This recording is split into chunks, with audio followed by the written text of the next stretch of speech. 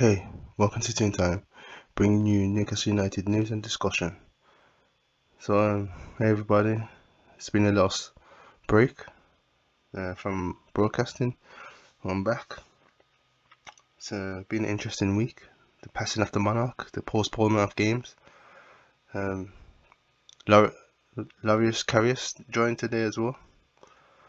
So there's quite a bit of things to discuss.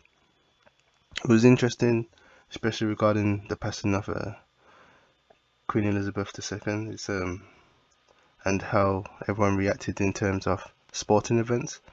And I was reading in forums on Reddit and in comment sections where everyone was saying that the game should not have been postponed, and as other sporting events went ahead, and it was a time for everybody to show unity. And with sport being cathartic and a form of release, it's maybe an opportunity missed by the Premier League, who also could have been seen as being money grabbers. So they were between a rock and a hard place, I would say, as you want to show respect for someone who served the public for an extremely long amount of time, and you want to pay that those respects, but also you want to honor her legacy and her impact on British society. And I felt from what everyone was saying, some people were saying let it go ahead. We have the 2 minute silence, and as well as everyone being able to come together and just be united. But also, I can understand where the Premier League was coming from, where they were saying the country's in a national state of mourning, and we want to observe that. But it's I felt like the game should have went ahead personally, as it would have been a good occasion for everyone to come together, singing the national anthem and things of that nature, as well as showing that respect with the 2 minute silence. And it would have been a good day out for everybody, especially on such a sad occasion. It's we have to celebrate life. It's unfortunate that she passed, but that's how I look at it anyway. It's that you should try and celebrate that everything that she contributed to our society. It's, yeah, it was a tough choice they had to make. Well, it also made sense as well. Give all the clubs a chance to, in a way, get a break as well.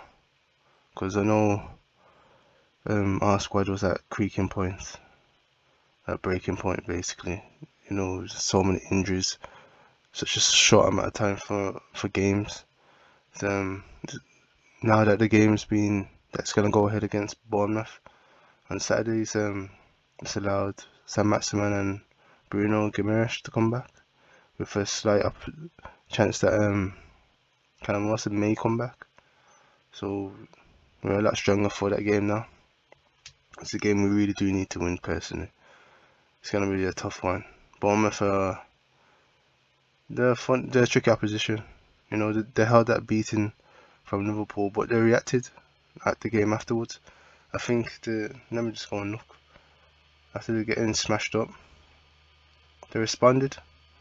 So they're not a team that just folds. Yeah, they want to beat Nottingham Forest away.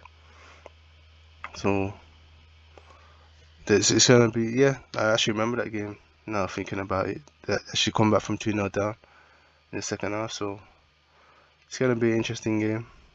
I would like us to get that win. Should have won against Crystal Palace, but as you know, the VAR stepped in and decided to steal the show. It's ridiculous, but that's hopefully those things start to get amended as the season goes along. But we'll have to wait and see. Yeah, talking about Karius, he's joined. He's had a hard time since that Champions League final for Liverpool. He seems like he's getting some confidence back. He looks like he'll be a good backup, and he's got to keep trying to push Nick Pope. So, good luck to him. As well as he's competing with Cardano for that number 2 spot. So they're gonna. It's giving Newcastle some further depth, because there is a talented player in there, but his confidence was knocked so much by that final. It's something that people don't consider, how much confidence and self-belief plays a part in a football player's character and how they approach the game. If you don't have that belief in yourself, then you're gonna struggle. And I think that's what's happened with him. He was shattered by that experience, but it seems like he's pulled himself together, and I hope this opportunity goes well for him.